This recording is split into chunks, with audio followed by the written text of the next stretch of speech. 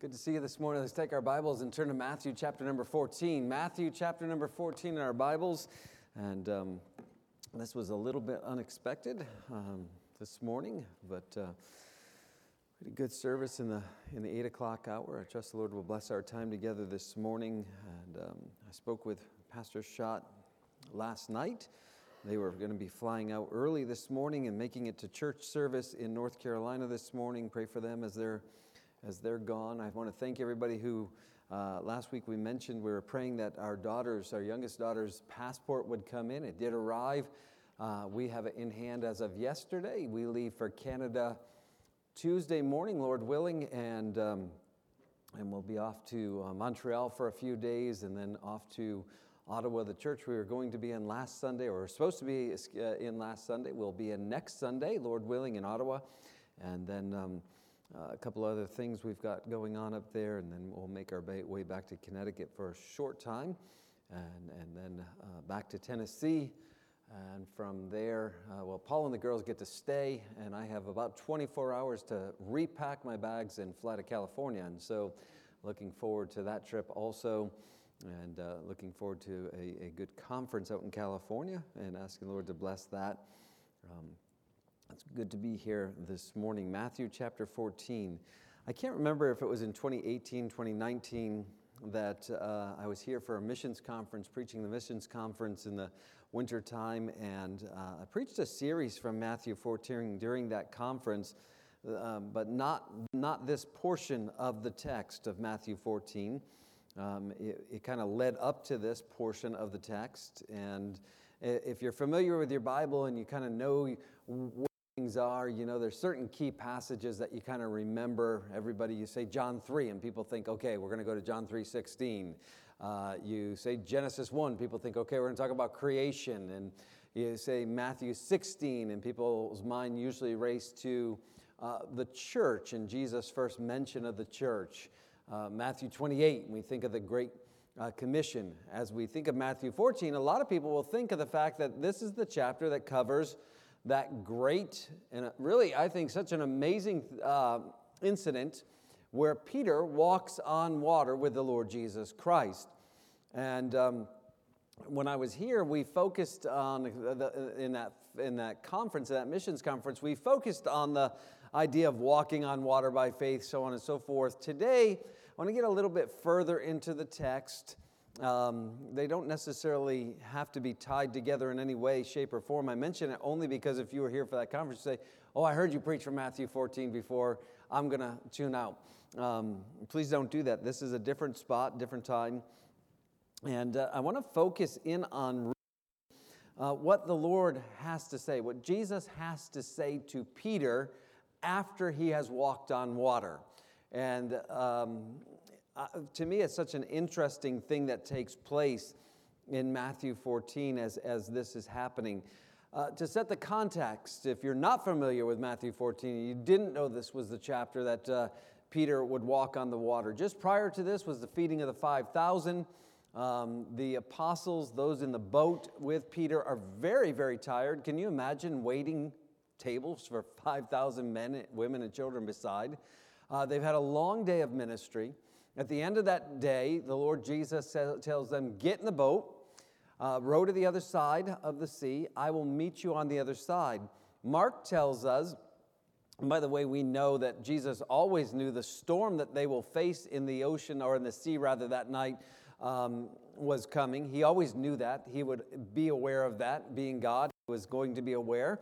Mark tells us that he was praying for the disciples while they were out there rowing. So Jesus was very aware. And then eventually he comes and he meets them walking on the sea. And as we come to the text, that's where we kind of pick it up reading as Jesus is going to come and meet the disciples. The Bible says in Matthew 14, beginning in verse 24, and we'll read through to verse number 32. The Bible says this, but the ship was now in the midst of the sea, tossed with the waves, for the wind was contrary. And the idea is that this is really a raging storm. The storm is so strong that the that the disciples that are in the boat can't make any headway. They're trying to get to where Jesus told them to be. They can't make it across. They're kind of stuck where they are. The wind is contrary. In other words, they're rowing into a headwind. And in the fourth watch of the night, Jesus went unto them walking on the sea. So it's late in the evening time. We might even say early morning, probably 3, 4 o'clock in the morning. And Jesus comes walking to them on the sea. And when the disciples saw him walking on the sea, they were troubled, saying, "It is a spirit." And they cried out for fear. And it has always been interesting to me that the first thing that comes to the disciples' mind out in the middle of the sea that night is, oh, good, it's Jesus, we're saved. It's, oh no, it's a spirit. We might say it's a ghost. We might say it's a demon. It's whatever that is, it's not here to help.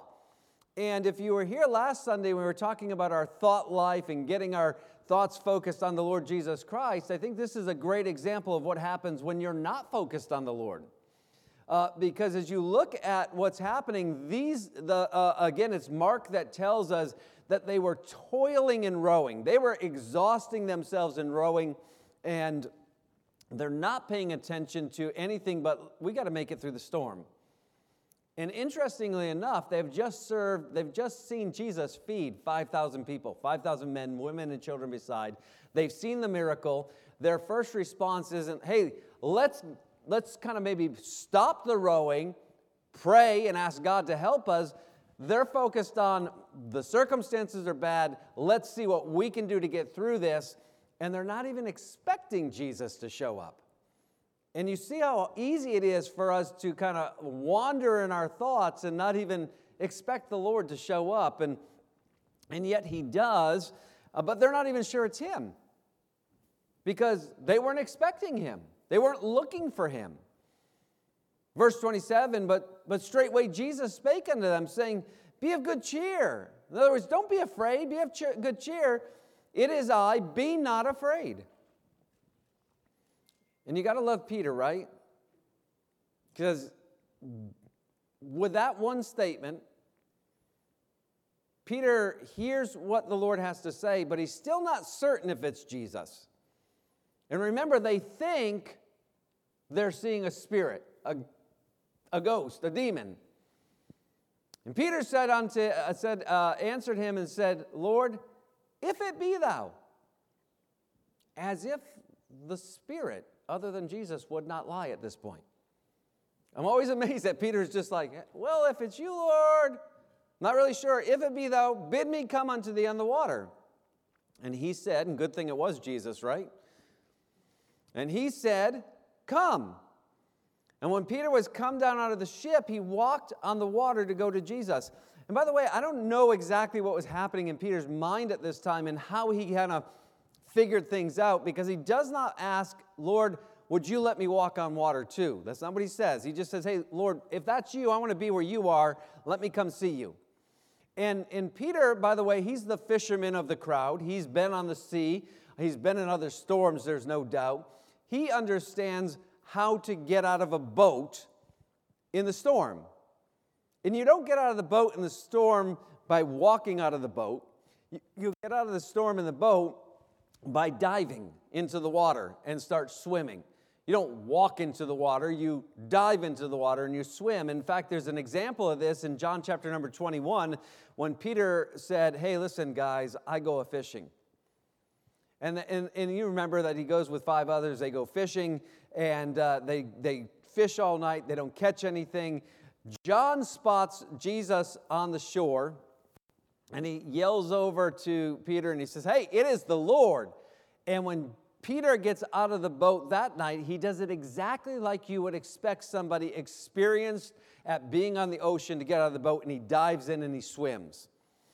But this verse that we've just read, when Peter says, hey, Lord, if it's you, bid me come. And he said, come. And the Bible says when Peter came down out of the ship, he walked on the water. And what we're being told in the picture that's being drawn by Matthew is when Peter literally stepped out onto the water like this. I don't know what was going through his mind. I don't know how come he expected to walk on water. but the picture that you see is that he walked out of the ship. And I see this great amount, in my mind, a great amount of faith, an amazing amount of faith. Verse 29, and he walked on the water to go to Jesus. Verse 30, watch how easy it is to get your eyes and your mind off of Jesus. But when he saw the wind boisterous, he was afraid. I mean, he steps out with this great amount of faith, I think, more faith than I have. He sees the wind boisterous. By the way, nobody in this room has ever seen the wind. You take your eyes off of Jesus, you'll imagine that you see a lot of bad things. He sees the wind boisterous, he's afraid, and he begins to sink, and he cried, saying, Lord, save me.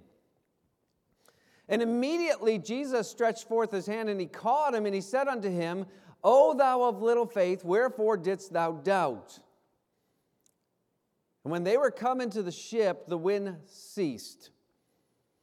Then they that were in the ship came and worshipped him, worshipped Jesus, saying, Of a truth, thou art the Son of God. There's so much in this text, and there's so many things that we could talk about in Peter and his walk of faith with the Lord. It started when he called unto the Lord, and he said, Hey, Lord, if it be thou, bid me come.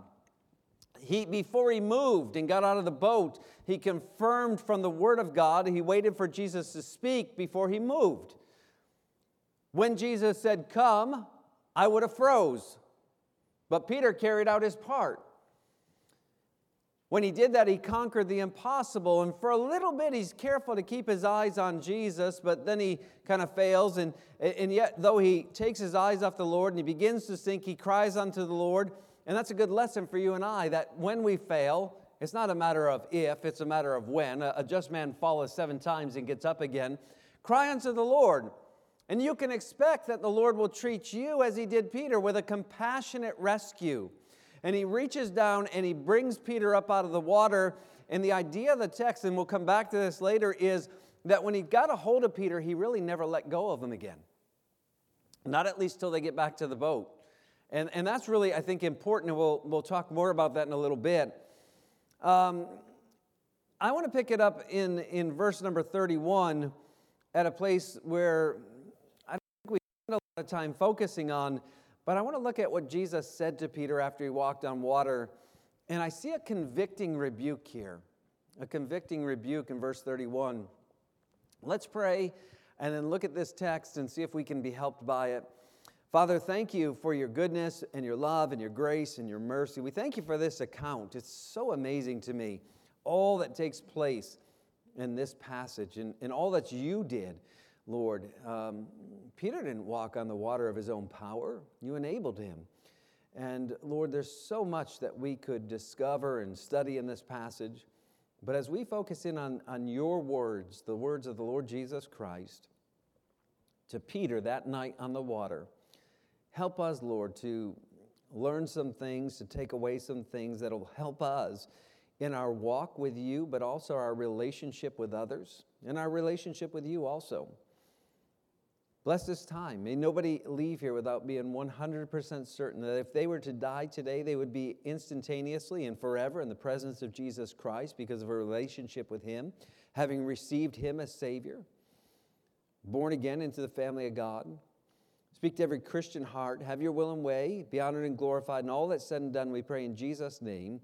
Amen. You know, in the history of the world, there are some accomplishments that people have made, that people have done, that are so extraordinary that we kind of make them a part of an exclusive club. We kind of say, you know, they're part of that club. In fact, we even have one that's called the President's Club. And, you know, only 40-something men have ever held the office of the President of the United States. If you look it up, you'll find that only 12 men have ever walked on the moon. Those are pretty exclusive clubs. If you consider how many people have lived in the history of the world, and then you consider how many people have stood on the summit of Mount Everest, you'll find out that not a lot of people, comparatively speaking to the population, have ever stood on the summit of Mount Everest.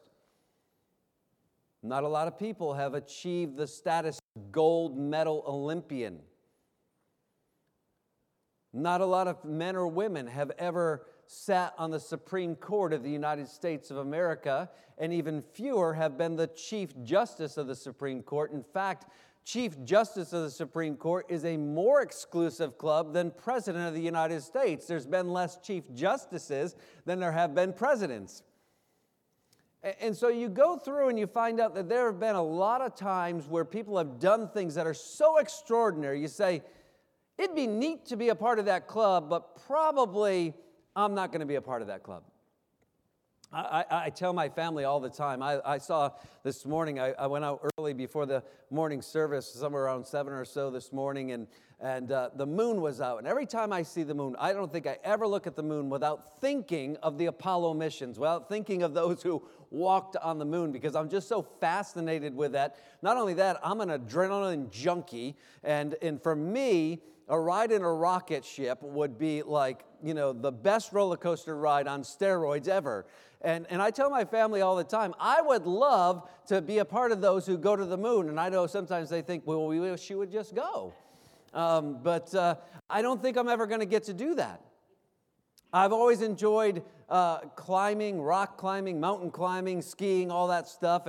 And from a boy, I've always thought, man, it'd be so cool to be one of those people that summited Mount Everest. I've got like Bear Mountain under my belt here in Connecticut. It's a whole 2,000 feet. I've done some that are higher out west for sure, but nothing close to Mount Everest. And I think, man, I would love to do that.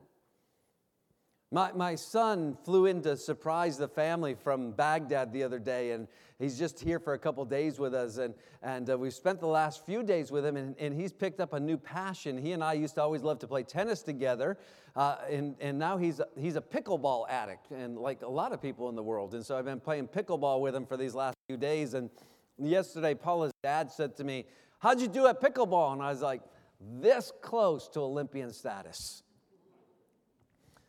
Not so, but I'd like to be a part of that club. Just to get in the Olympics would be an amazing thing. And we talk about all these people have done all this stuff, but think about this. Of all the exclusive clubs in the world, the most exclusive is the one that Peter himself and only Peter belongs to. I'm excluding Jesus because he's God, and of course he can walk on water. But of all the people in the history of the world forever, only Peter's walked on water. He is the most exclusive club. He's the president of the club. He's the member of the club. He's the secretary of the club. He pays himself his own dues. I mean, he's the guy. Nobody else has done this. And while I'd like to be a part of the club that's gone to the moon or gone to the summit of Mount Everest, how cool would it be to walk on water? And yet, here's what I know. When I look at Peter in the amount of faith that he exercised that night, I think to myself, I don't think I could take the step out of the boat. I don't think I have that kind of faith. And that's why I see in this text in verse 31 this convicting rebuke. Because when Peter begins to fail and he begins to falter and he takes his eyes off the Lord and he cries out, "Lord, save me," and Jesus pulls him out of the water, Jesus looks at him and if I were there, I would have probably looked at Peter and gone, "Awesome! That was amazing!" But Jesus looks at him, and you might say, I know what Jesus would say. "Great faith, Peter. Well done, Peter. Nobody else has done that, Peter." So he says, "O thou of little faith." And for me personally, that is a convicting rebuke. I think it must have been convicting, and it must have convicted the heart of Peter, there's no doubt. And we'll talk more about that in a little bit. But for me, when I consider this personally, when I consider I have never walked on water and probably never will, I would love to have the kind of faith that Peter exhibited in this text to be able to just get out of the boat.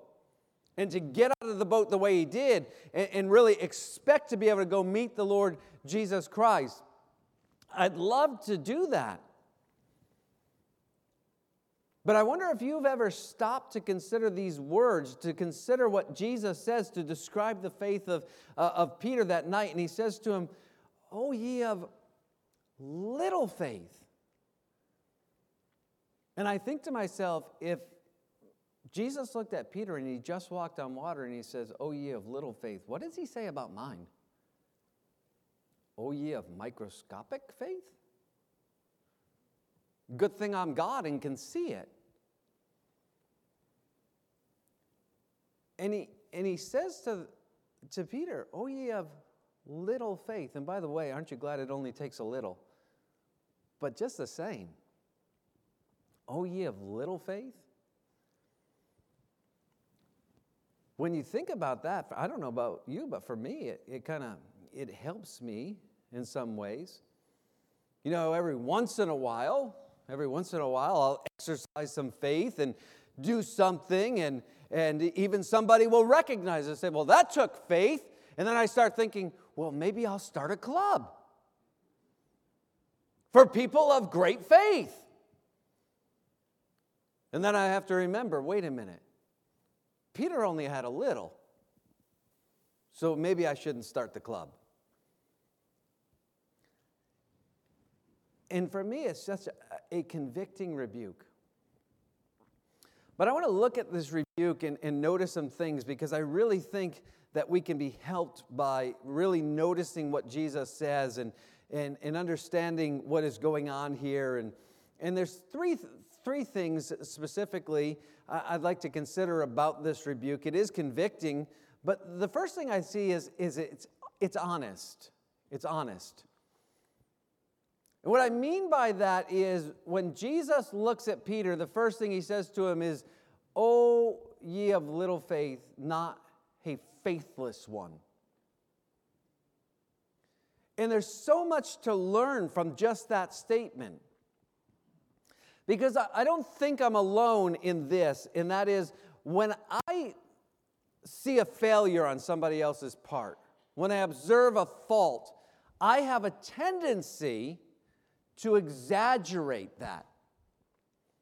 I don't think I'm the only person that's ever done that. Maybe you never have, but maybe somebody has exaggerated your faults or your small faith. And maybe you've heard something like this: "What's wrong with you? Can't you ever do anything right? Why do you always mess everything up? Can't you just once get it right? Why do you always do that? How come you never listen to me? Why can't you ever just do what I ask you just once?" In this text, if Jesus responded to Peter in the way that sometimes I have a tendency to exaggerate the faults of those around me and those who disappoint me, those who really are close to me, those whom I love dearly and they disappoint me, most of that comes, by the way, from unrealistic expectations. Then I exaggerate their faults. You would expect Jesus to say something like this to Peter: "Hey, Peter, why do you always open your big mouth and put yourself in these positions? Peter, why can't you just once get it right?" It seems like Peter, as much as he tries, at least in his time with the Lord, in those 3 years, as much as he tries, it seems like he always kind of just falls a little bit short of actually fully following through, of getting it right. He's kind of almost, and I don't mean this disrespectfully, but he's almost comical. I think of the night when the crowd comes to arrest Jesus, and you know, the first 3 Gospels all say that somebody took their sword out to get a hold of those who were coming to arrest the Lord Jesus. John makes sure that you and I know it's Peter. And just as a side note, study this out sometime. I think there was a friendly rivalry between John and Peter. And John lets us know it was Peter that did it. Peter took his sword out. And by the way, He's so sorry, he missed, and all he got was the guy's ear. You know he wasn't aiming for his ear, right? He was aiming for his head. He was trying to separate his head from his shoulder. And Peter just seems to never be able to fully get it right, and yet you don't hear Jesus say to him, how come not just once can you get it right, Peter? How come he doesn't say faith one? In this text, Jesus teaches us something that's so vitally important, that when you have to admonish somebody, when you have to kind of maybe give a rebuke, make sure you're honest about it, and it's done in love, with honesty. There's never a time when the command of Colossians 4:6 becomes optional. Let your speech be always, or at all times, with grace, seasoned with salt, that you may know how you ought to answer every man. Proverbs 25, verse 11, a word fitly spoken is like apples of gold and pictures of silver. My family, we are a family that, well, first of all, we're New Englanders through and through. I mean, I know that we don't live here, but we're still New Englanders. And we get frustrated a lot in other parts of this country, because if you're a New Englander, there's a part of you that is kind of New England. And it doesn't exist outside this country, and it can be frustrating. And that thing is sarcasm. Because, like, we get it, right? And we expect everybody else to get it. And you can't go 5 seconds in our family without somebody throwing some sarcastic remark around. I mean, it just flies. And we expect it here in New England. In fact, my girls are like, can we just go back to New England? People understand sarcasm? Because in the rest of the world, they don't get it. It was frustrating for me in Quebec. You can't even, in French, it's impossible grammatically to even be sarcastic. Do you know how I lived frustrated for a while? We had a family in our church in Arizona that came from Romania, and they finally, after about 4 or 5 years, Dad became deacon, the daughter was our pianist, and they came to me and said, we just didn't understand you at first at all, till we understood that there's this thing called sarcasm. Like, they didn't know about sarcasm any. I was like, you poor people. What's wrong with you? But every once in a while, the sarcasm flies just a little bit too much in our family, and my wife usually will be the one, or because usually the girls, and Janique is I'm so proud of her, because she says things I wish I could think of. Now, my wife, on the other hand, would say, that's not good. And she'll be like, hey, Ephesians 4:29, let no corrupt communication proceed out of your mouth, but that which is good to the use of edifying. And my wife will sometimes say, was that edifying? And I'm like, okay, Sister Teresa.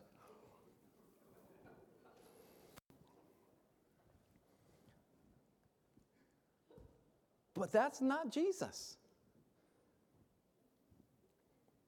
I mean, he just comes and he's so honest, but he's so loving in it. And there's so much for us to learn here. By the way, I think sarcasm's okay and it has its place, but there's times when we got to put it away.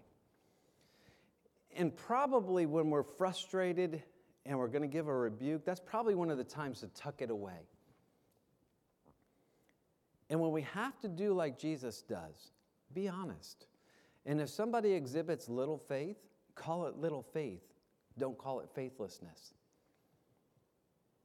You remember what James says in James 1 and verse 26? If any man among you seem to be religious and bridleth not his tongue, deceiveth his own heart.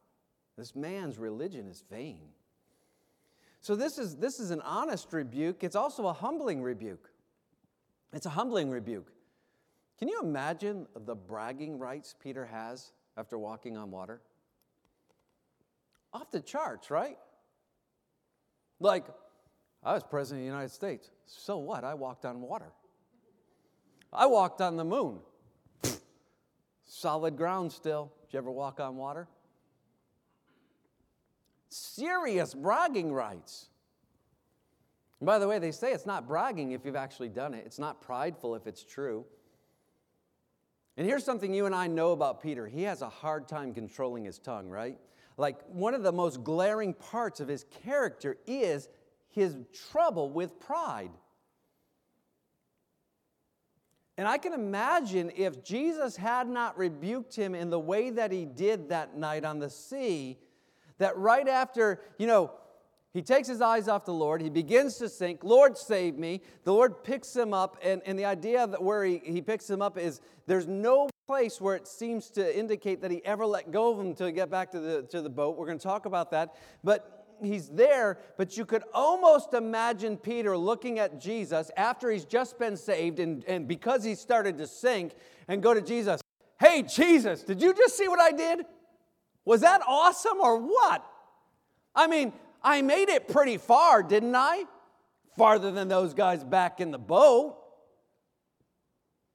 You can imagine what he would have said. And maybe he wouldn't have said it to Jesus. But what about when he got back to the boat? Hey man, high five! Knuckle bumps everywhere. Guys, did you see that? Think about Peter and moving forward from this point in the early church and the leaders in the early church. And you could imagine the bragging rights that Peter had. Paul walks into the room and somebody's like, oh, here's Paul, the great missionary church planter. And Paul, where'd you plant a church this week? And man, Paul, you're just such an encouragement to us. You keep going on in the face of so much opposition, nights and days in the deep, and you've been in these shipwrecks, and people have tried to kill you, and they had to let you down from the wall in a basket. And Peter's watching all this, and he says to somebody, did he ever walk on water? James becomes the senior pastor of the church at Jerusalem, actually the first leader. It's not Peter who's the first leader of the church, friends. Matthew 16 makes very clear that that's not going to be the case. Acts tells us it's James. He's the senior pastor, and in fact, if you'll study the book of Acts, you'll find out that Peter actually puts himself underneath the leadership of James. And he gives some advice to James, but James actually, as the leader of the church and the pastor of the church, says, I've listened to what you've got to say. Here's what we're going to do when they're talking about what to do with Gentiles and how they believe and what should they recommend to them. And what I'm saying is that Peter, with all these bragging rights, could say, why is he the pastor? He never walked on water. Somebody's preaching and they say, hey guys, do you remember Stephen and his boldness for the Lord before the Sanhedrin Council? And do you remember how he just stood up to them and gave them the truth so unashamedly? And even in his death, he was so Christ-like. And Peter says, but did he walk on water? Somebody mentions Philip and his obedience to leave revival, to go off into the desert, to lead the Ethiopian eunuch to the Lord. And Peter says, yeah, but hey, did you guys know I walked on water one night? If we're certain of one thing about Peter, it's that he was prone to prideful outbursts. But here's the deal.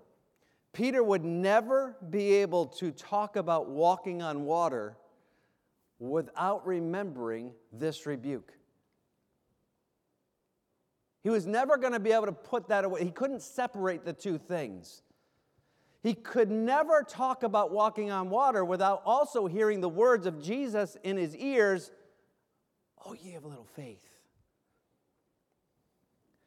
And I don't imagine that it's coincidental then that there is no biblical record of Peter ever even one time mentioning that he walked on water.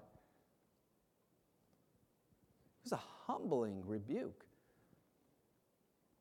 It's clear to me that this rebuke, at least for this particular incident, was humbling to Peter. He never speaks about it again. Peter must have, every time he wanted, and wouldn't you want to talk about walking on water? I would. I'd want to talk about it. Man, if I ever summited Mount Everest, I would tell every person I met, I would work it into the conversation. I would want to talk about walking on water. But he would hear those words, and perhaps he also remembered Proverbs 27 and verse number 2, let another man praise thee and not thine own mouth, a stranger and not thine own lips. verse 25 and verse 27, it is not good to eat much honey, so for men to search their own glory is no glory. So this is a convicting rebuke. It's honest, it's humbling, but it's a considerate rebuke. And what I mean by that is it's considerate in that it's humbling, but it's not humiliating. And by the way, those are two very different things. We can all use some humbling from time to time. Nobody needs to be humiliated. Those are very different things. And I see that Jesus does this in such a way that while it's honest and while it was definitely humbling, he also made sure it would not be humiliating. Because Jesus holds the conversation while he and Peter are still over here away from the ship. Can you imagine? Have you ever been by the sea in a storm? The wind is whipping. The waves are crashing. Nobody is hearing what Peter and Jesus are talking about. Nobody's hearing, "Oh, ye of little faith." He makes sure that this is done in private between the two of them. There was no mention of it when they got back to the boat. In fact, there's no mention of it. Just like Peter never mentions that he walked on water, Jesus doesn't bring this incident up again either, ever. Because Jesus would have to say, "Oh yeah, I had to rebuke him." And God sometimes has to take us to a place and humble us. But aren't you glad that he doesn't humiliate us? And we have a tendency to see faults, exaggerate faults, and then let other people know about faults. And that doesn't need to be the case. Jesus never brings that subject up again. It's almost as if he knew Psalm 103, verses 10 through 14. He, God, hath not dealt with us after our sins, nor rewarded us according to our iniquity. The heaven is high above the earth, so great is his mercy toward them that fear him. As far as the east is from the west, so far has he removed our transgressions from us. Like as a father pitieth his children, so the Lord pitieth them that fear him. For he knoweth our frame, he remembereth that we are dust. He remembers because that's what he made us from. You remember what I said? Usually we exaggerate the faults of those who disappoint us because they're kind of the closest to us and we have unrealistic expectations from them. But Jesus knew Peter was just dust. So he doesn't have to exaggerate and he doesn't have to humiliate. He just wants to be honest. The truth is, Peter, like all of us, needed a little humbling. There's so much that we could say here. But I would say this. If you have to be in that place where you admonish somebody, where there has to be kind of this rebuke, find a way to do it privately, secretly, away from everybody else.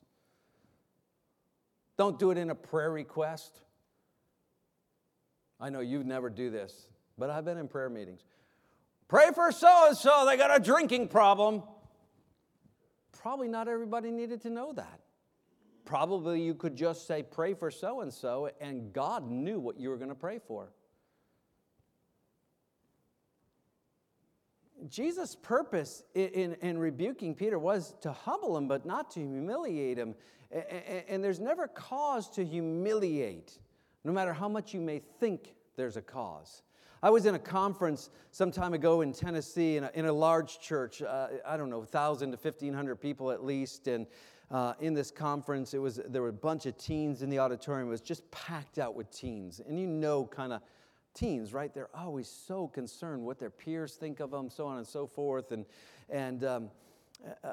in this particular service, one of the teens must have been cutting up in the back of the auditorium. I was in this place where I should have been able to see it, and I didn't. But the speaker, I wasn't the speaker at that point, saw it. And man, I felt badly.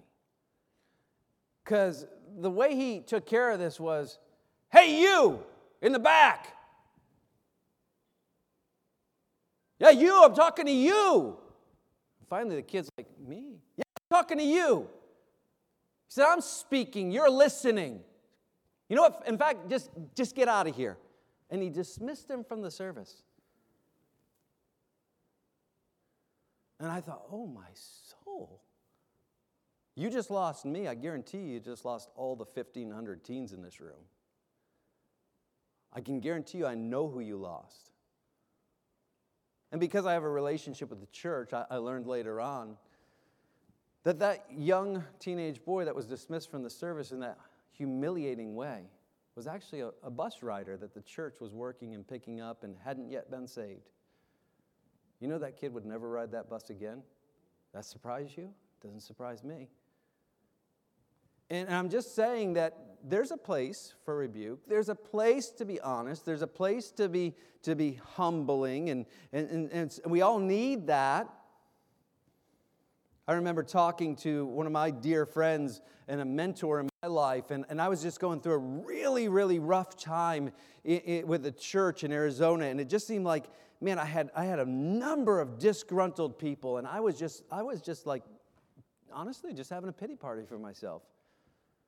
And I was talking to this mentor of mine, and I was just kind of laying it out there for him. I was expecting him to feel really badly for me and to kind of be like, Tony, it'll be okay. I know they're idiots, and you're right, and don't worry about it, and all that kind of stuff. And that's what I was expecting. And he just looked at me and he said, hey, Tony.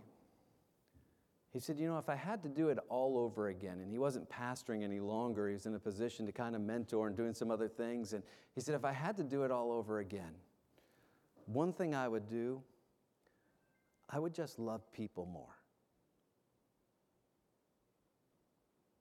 And I heard that. And then it registered.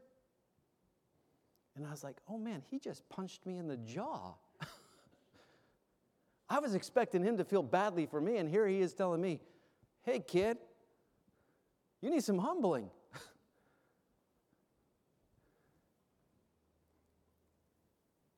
And he did it in a way that just has always stuck with me. And I've always thought about that. From then, I've thought of that so many times. I would just love people more. Notice also, not only is this a convicting rebuke, a considerate rebuke, it's a compelling rebuke, a compelling rebuke. Note well that Jesus doesn't leave the rebuke off at, O thou of little faith.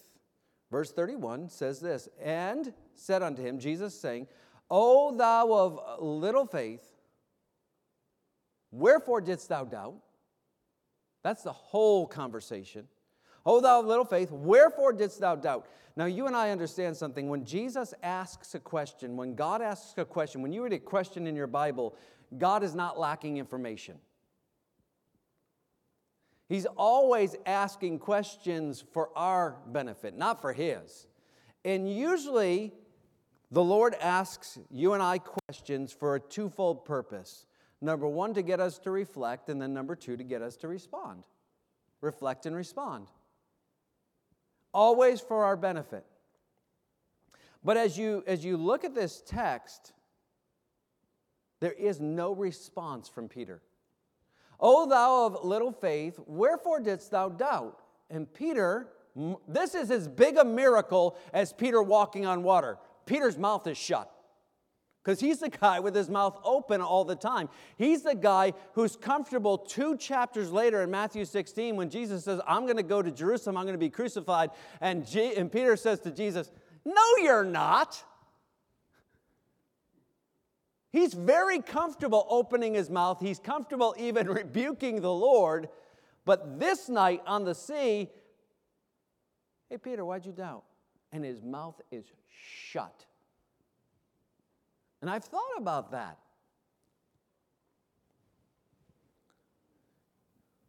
Well, if you had to answer that, what would be the response? Jesus actually already gave the answer, right? Wherefore didst thou doubt? I had little faith. I had little faith. And by the way, I don't know about you, but it helps me that Jesus did say little faith and not faithless. Because Peter didn't have to say, I was faithless. And by the way, Satan would love for you and I to believe from time to time that we are completely and utterly faithless. People struggle with their salvation all the time. And more often than not, they're like, did I really believe? And did I really? I'm working with somebody right now, and their question all the time, it keeps coming back, is this: did I have enough faith when I prayed and asked the Lord? By the way, you don't have to pray to ask the Lord. That's a different story. Let me not get started. You got to believe, okay? Believe on the Lord Jesus Christ, and thou shalt be saved. Okay? How much believe? Well, Peter walked on water with like this much faith. I mean, I don't think I can qualify it. Belief. As much sincere belief as I can muster at that point in my life. Lord, I believe, help thou my unbelief.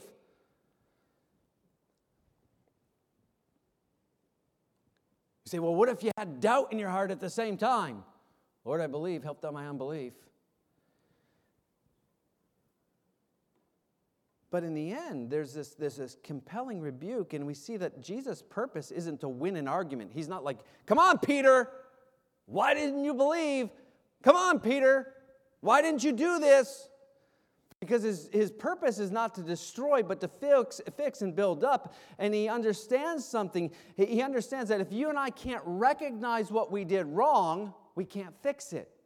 You can't fix what you don't know is broken, or you don't recognize as broken. And Peter has to recognize, and I think this is why he comes to him and he says, hey, listen, you need to reflect upon this. Wherefore didst thou doubt? By the way, I already gave you the answer. Little faith. And I want to take and apply that in our own lives. Because I think some of us may be sitting in this today and the Lord is saying to us, come here, get out of the boat. And by the way, I think it took a certain amount of faith to even get in the boat after a long day like they had. I don't know if Peter knew there was a storm coming or not, but he was a fisherman. He was aware of the weather patterns. I know that storms can come up out of nowhere, and it could have been a divinely appointed storm.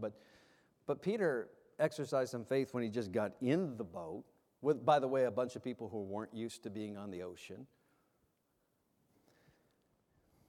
And then the Lord called him out of the boat. And maybe the Lord's saying to you, it's time for you to get out of the boat. The boat, by the way, is Peter's comfort zone. He's a fisherman.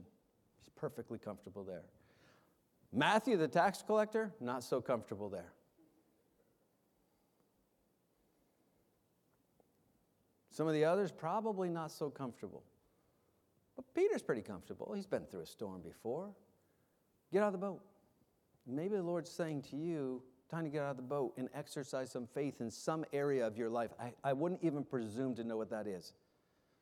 But he's saying, hey, here's what I would like you to do. Exercise some faith, get out of the boat. And your first response is, but I'm not like Peter. I didn't open my mouth, and I didn't say, Lord, if it be thou bid me come. But the Lord's still calling.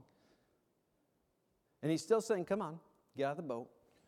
And you're like, no, I'm not going to get out of the boat, Lord. Can I challenge you? Ask yourself this question. Wherefore do I doubt? Can you imagine the conversation between Peter and Jesus that night? I picture them eyeball to eyeball. Peter having to look into the eyes of Jesus, Jesus saying to him, wherefore dost thou doubt? And the Lord asks you and I to get out of the boat and get out of our comfort zone and exercise some faith. And we say, nah, I think I'm going to stay right here. It'd be good for us to ask ourselves, wherefore do I doubt? The God who can make Peter walk on water is the God I serve. He's as sovereign today as he ever was or ever will be. He's not getting more sovereign or more powerful. He's always been all powerful. Wherefore do I doubt? I think it's a compelling rebuke. We've got to ask ourselves that question. And then Let me wrap it up with this. I think this is such an important part of all of this, and it can happen because of the way Jesus handled this, as an example for you and I as well, on how we can handle these kind of situations where somebody has the potential to disappoint us, and we are disappointed. I see this. I see that there was a continuing relationship after this conversation. And that's really important. Verse 32, and when they, and if you mark your Bibles, I would encourage you to mark the word they. Underline it, circle it, highlight it, put a star by it, make it stand out. And when they, the idea is together, the both of them, were coming to the ship, the wind ceased. Peter and Jesus got in the boat together. I told you already that the text indicates that when Jesus grabbed a hold of Peter to take him up out of the water, that he really never let go of him again. And I can't prove this emphatically exactly how it happened, other than to say that Jesus didn't let go of him, but I picture in my mind Jesus with his arm around Peter, walking back to the boat, holding him up, steadying him along the way. And boy, did Peter ever come to a really full and deep understanding of just how much he needed the Lord at that moment. Right? What if Peter made it all the way to Jesus and then walked back to the boat, even walked side by side with Jesus, but under his own power, no help from Jesus, seemingly no help, no outward help, walks back to the boat, gets inside? It would not be hard for Peter to convince himself he did that. But when he walks back to the boat with Jesus, and they get in together, and Jesus is the one who's doing all the supporting, he knows in a very real, tangible, physical way, man, I need the Lord. And I think this is part of what compels Peter to make sure that there's this continuing relationship. That doesn't mean that Peter never is going to fail again. It doesn't mean that he's not going to have great successes again. What I'm saying is that there is a continuing relationship, and I think a lot of times we let things slide in relationships.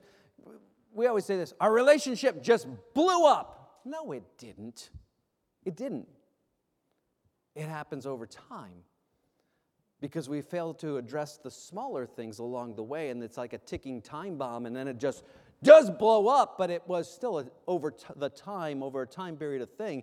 And so Jesus is careful to address this with Peter, and then they can move on together, and the relationship works. But I think what happens is we get so afraid to even address a thing because we don't want to break the relationship.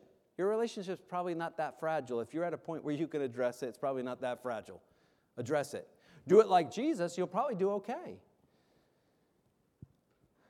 And there's so much, again, for you and I to learn here from this because I think there's two things that can happen in our Christian life. And that is, the first thing is, more often than not, we experience these failures, right? And that causes us to wonder. And that's a time when Satan loves to get in and say, failure. But he's the one who says, faithless one. Jesus says little faith. Satan would say, faithless one. God can't use you anymore. He was right there and you took your eyes off him. How's he going to use you? And then we begin to wonder, am I usable? Could God really love me after I failed him like this? By the way, Peter's going to fail him in an even greater way, not too long into the future, right? He's going to deny him 3 times. So failure causes us to wonder. And on the flip side of that, very often, success, which Peter enjoyed some of that night, can cause us to wander. Because if we're not careful, we think we are doing it on our own, and all of a sudden, I don't need the Lord. And it's such an important point here when Matthew is careful to say they got back into the boat together. By the way, they stayed in the boat. Jesus didn't have to stay in the boat. Could have got Peter back to the boat and said, hey, stick with plan A. I'll see you on the other side. And he could have kept walking, or he could have just said, hey, I'll see you there, and beamed himself over, however he wanted to do it. And then from that point forward, they continue to walk together. Until the end of Peter's life, they continue to walk together. And it's such an important point to kind of study out. Because you don't want to wonder, and you don't want to wander. It's such a kind of dangerous thing. Man, could God ever use me again? I had such little faith. That's a silly question to ask when you remember that you were dead in trespasses and sin, and He decided He would save you. Right? I mean, if He'll save you out of your death and trespasses and sins, probably He'll use you again after you fail a couple times. And Peter failed more than a couple times, by the way.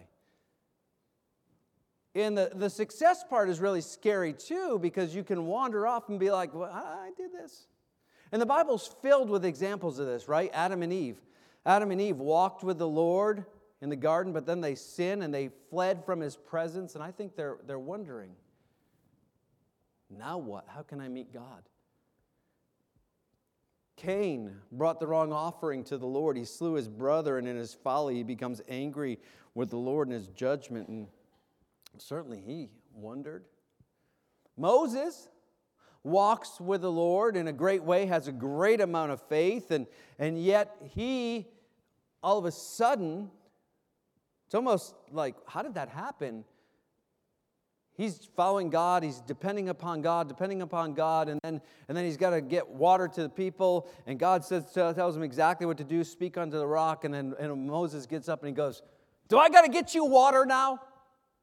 And he smacks the rock twice, and he begins to wander, as if he was the guy who parted the sea, as if he's the guy who's been doing all of this.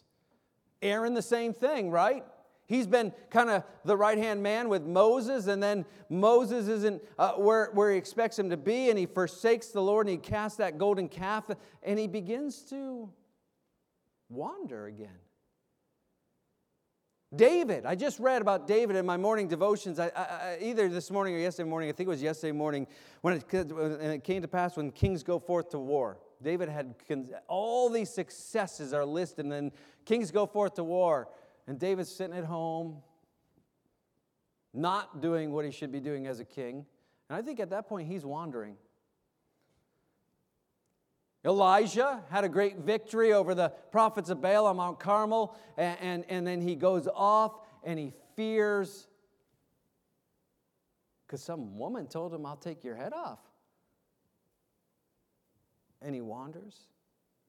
John the Baptist, Jesus said, no man born of a woman is greater than John the Baptist. And John the Baptist is in prison after really a successful ministry. He's fulfilled his ministry in a great way. And he's so distraught that he's kind of wandering and wondering all at the same time. And he sends word to Jesus, are you really even the one we're looking for? Or are you an imposter? There's tons and tons and tons, so many examples we could go through. And I think the point is simply this, is that it's important for you and I to remember something. Neither our success nor our failures are permanent on planet Earth. There's always an afterwards to both.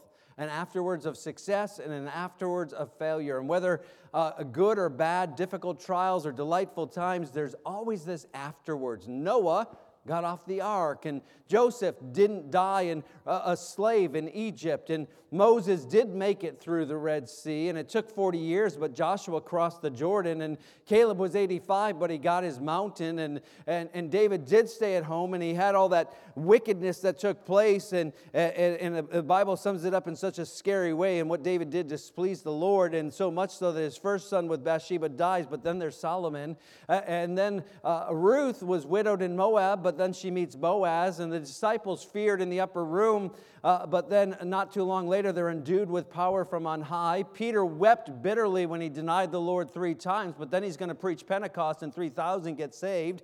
Jesus was beaten and mutilated and nailed to a cross, but 3 days later, he's going to rise again. And by the way, that's about the only permanent success you can count on in life. Jesus' resurrection. But in this lifetime, you and I are not going to have permanent failure nor permanent success. The important thing is stay close to the Lord. You're not going to win today's battles on yesterday's victories. And today's battles are not doomed because of yesterday's failures. Stay close to the Lord. Whether filled with success or failure, we've got to decide this. Peter learned that night, I need to stay close to Jesus. And what you and I need to learn is, I need to stay close to Jesus. What happens when all of that, when we stay close to Jesus like that? What takes place? I'm just going to give you this. I'm out of time. What happens? Well, Peter and Jesus get back to the boat. And it causes everybody else in the boat to notice Jesus. Verse 33, then they that were in the ship came and worshiped him, not Peter, Jesus, saying, of a truth, thou art the Son of God. And when they saw this whole thing happen, all eyes were on Jesus. And yes, we could say, wow, Peter was a success. He walked on water. Or we could say, man, he was a failure. He sunk. But in them both, he stayed close to Jesus. And when he did, all eyes were on Jesus. And if you and I are going to live in such a way that people see Christ in us, the hope of glory, then stay close to the Lord. Day in and day out. Knowing that when I fail, he may need to give me an honest rebuke and he may need to humble me. There are times when we need it. But he won't humiliate me and he will not forsake me. And in times of success, I need to remember what Jesus said is still true, even in any earthly success. Without me, you can do nothing. Nothing. And in this text, there's a reminder of both of those. Such an important lesson for you and I, and our relationship with others as well. Let's pray together. Father, thank you. Thank you for this day, your goodness, your grace. God, we've covered a lot of things, and there's a lot of questions that could be asked, and a lot of ways we could approach this time together. Maybe somebody needs to simply look in the mirror and look in really more into your eyes, Lord, and you're calling them to do something by faith. I don't know what it could be. I have no idea. But they don't want to do it. They're afraid. They're wondering. Maybe they just have to ask themselves, wherefore do I doubt? As they look into the eyes of the Lord Jesus, as they consider his power today, as they consider as a child of God. Maybe somebody here has never received Jesus Christ as their personal Savior. And they need to be saved. Maybe in our relationships, somebody has disappointed us and we haven't handled that very well and we've exaggerated the faults of that person and we need to fix that. Or I don't know what it is, Lord. But Lord, if we could just have a couple of moments where we're quiet, one with another, and maybe Brother Dave could just play something quietly on the piano, and just a few moments where we could just focus on what the Holy Spirit of God wants us to focus on in these moments.